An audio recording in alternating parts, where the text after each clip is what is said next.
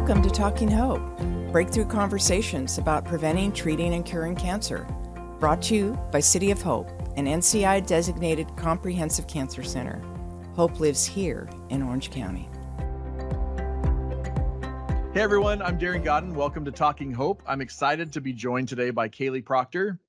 Kailey is a clinical dietitian and board-certified specialist in oncology, nutrition at the City of Hope Orange County Lennar Foundation Cancer Center. Kailey, thanks so much for joining us today. Thank you so much for having me, Darren. I'm really excited to be here. Well, I'm excited to have this conversation. I think our focus is going to be on nutrition for breast cancer patients during treatment. But I found this great quote in preparing for this conversation with you. You probably know it very well. It's from the father of medicine, the ancient Greek physician Hippocrates. He said, "Let food be thy medicine and medicine be thy food." Yes, is that your favorite quote? It's definitely in my top 5. It's a dietitian's favorite motto. Awesome. Well, let's just jump right in. Tell me, what does a clinical dietitian do to support patients during their cancer journey? Yeah, so sometimes I even meet with patients before they're diagnosed. They might be predisposed to cancer, have a genetic mutation that, again, increases their risk of cancer. So we go over a cancer prevention diet. Oftentimes, though, a bulk of my day is seeing patients who are on treatment, whether that's chemotherapy, radiation, immunotherapy, pre or post-op from any surgery. And then sometimes I get to follow them through the end, and I meet them at the end of their journey. We talk more about getting back to their new normal, how to integrate more healthy options, just because sometimes when you're on treatment, what you're eating is a little bit different than your new routine. So I just follow along patients throughout their cancer continuum. So talk to me a little bit more about that then. What sort of differences are there for a cancer patient? Are there certain types of food you recommend? Are there certain types of food you recommend to avoid? Definitely. So when patients are on active treatment, chemo, radiation, especially before and after surgery, protein is the most important nutrient for them. We want to make sure there's no loss of muscle mass, make sure that their energy stays nice and stable. It helps with recovery after surgery, it keeps them healthy before surgery. A cancer dietitian is a huge fan of protein. But, before treatment and after treatment, we really want to start incorporating more fresh fruits, vegetables, whole grains, beans, all those good high fiber foods, just because sometimes during treatment, whether a patient's having any nausea, vomiting, or diarrhea, fiber and whole grains might not be that center point of their diet anymore. Gotcha. And what about liquids and things to drink? Should you avoid alcohol or obviously water, soda, things like that? What do you tell your patients? I get the alcohol question all the time, and rightfully so. It's a huge social thing.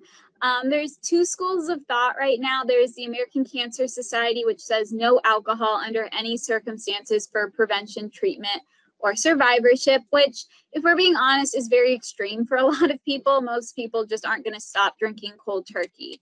The American Heart Association says moderation. So moderation would be 1 alcoholic drink a day for women, 2 for men.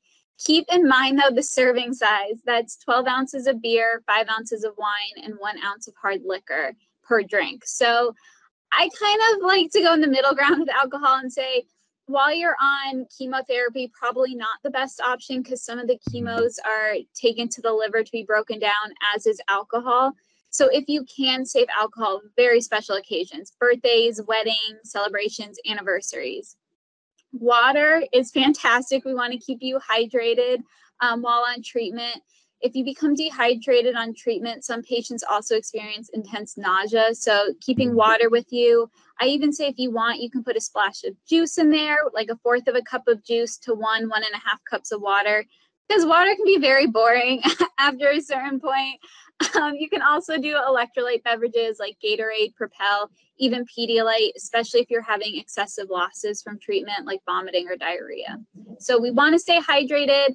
Coffee is okay too. Up to 24 ounces is considered hydrating. So that's about 4 cups of coffee.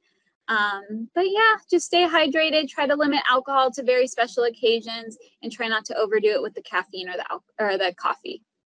Great, thank you. And what about some of these popular diets like keto or paleo or even Weight Watchers? What are your recommendations there?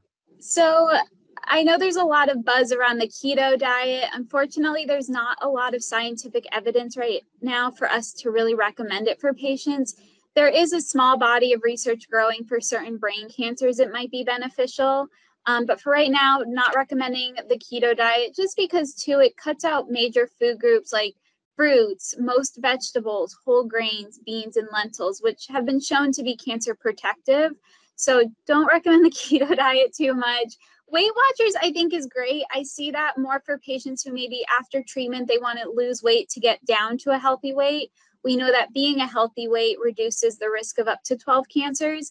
And even 5% weight loss does a world of good. So Weight Watchers, what I like about it is it teaches you portion sizes for your favorite food. So you don't feel like you're in this diet mentality, because most diets fail because they restrict foods or food groups. And then when you do get your hands on it, you just go overboard because you haven't had it for so long.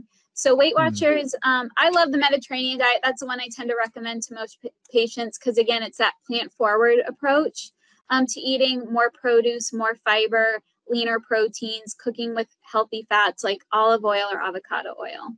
So Kailey, can you tell us, how do patients access nutritional care here at City of Hope? So one thing I love about City of Hope Orange County is we have a very collaborative approach. There's a lot of different ways patients can get in touch with me. One is when patients meet with their oncologist and they say they have a question about diet, nutrition, what to eat while on treatment or kind of in their surveillance phase. Another one that I get a lot of referrals from is the infusion center. When they do their first chemo teach, the nurse will put in a referral just so I can touch base with the patient, go over more in detail about diet on treatment. And then I also get referrals down from radiation oncology. Even if they're in the clinic and they mention to one of our nurses or MAs that, I have a question about diet or I'm having this side effect and I kind of want to know, is there anything I should eat for it? They'll put in a referral for me. So it's very easy to get in touch with me. Again, a very just collaborative approach, which I really like. So your role is really part of the overall care team. It's part of our care model that we wrap around our patients then, which is a great benefit to our patients, right? Oh, I Great. wholeheartedly agree. I think you've answered the question around eat this, not that, but do you have any eat this, not that sort of messages that you shout from the rooftop to people just in general? Fiber. We love fiber in the nutrition community. I wish more people ate fiber. Right now, the recommendations are about 25 grams per day for women, 35 grams per day for men. And again, that's coming from whole foods, fruits, vegetables, whole grains, beans, nuts, and seeds. But what's really cool is if you have a hormone-sensitive cancer like breast cancer or ovarian cancer, fiber binds with estrogen and then it's taken to the liver to be broken down. So there's less estrogen floating around. I think that's really cool. It's cancer preventative.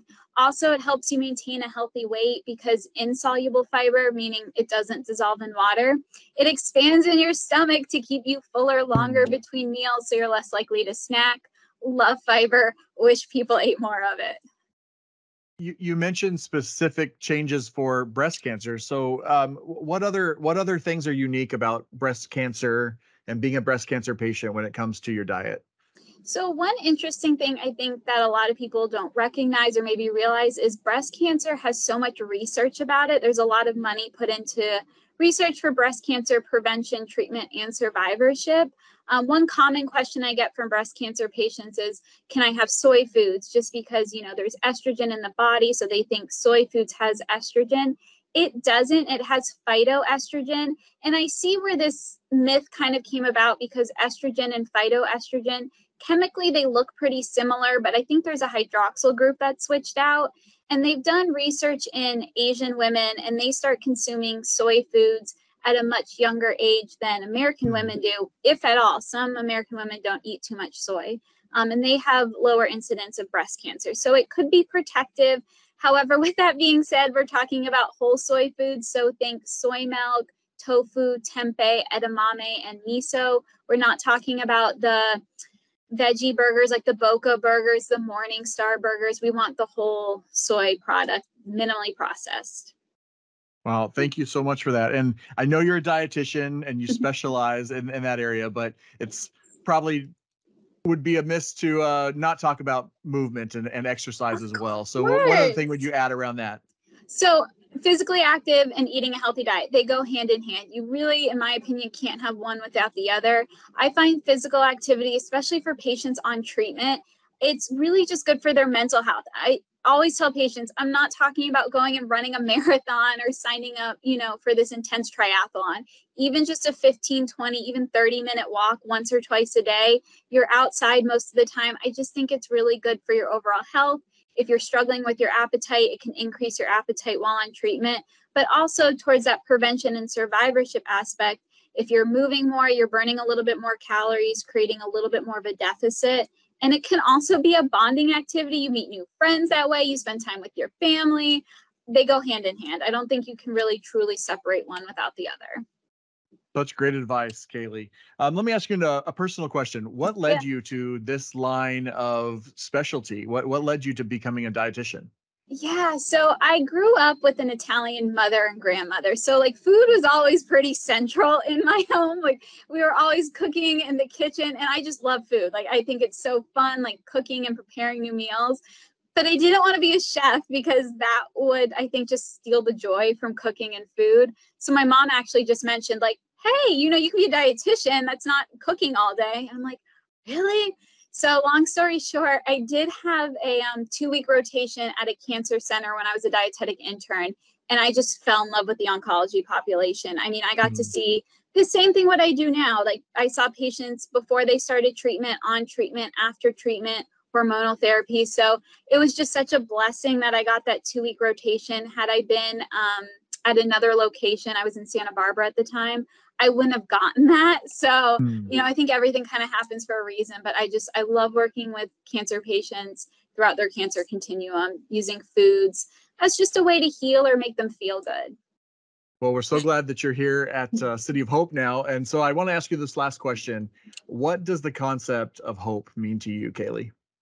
I think it means that you have this like faith or maybe even desire that tomorrow there will be a new exciting opportunity or some new development. In the terms of the population, we see that there's either a cure or another line of treatment that might be really effective for their cancer, that gives them more time or just buys them a better quality of life. I think it's just that desire, that faith that these patients really have. And it's beautiful to hear them say that too.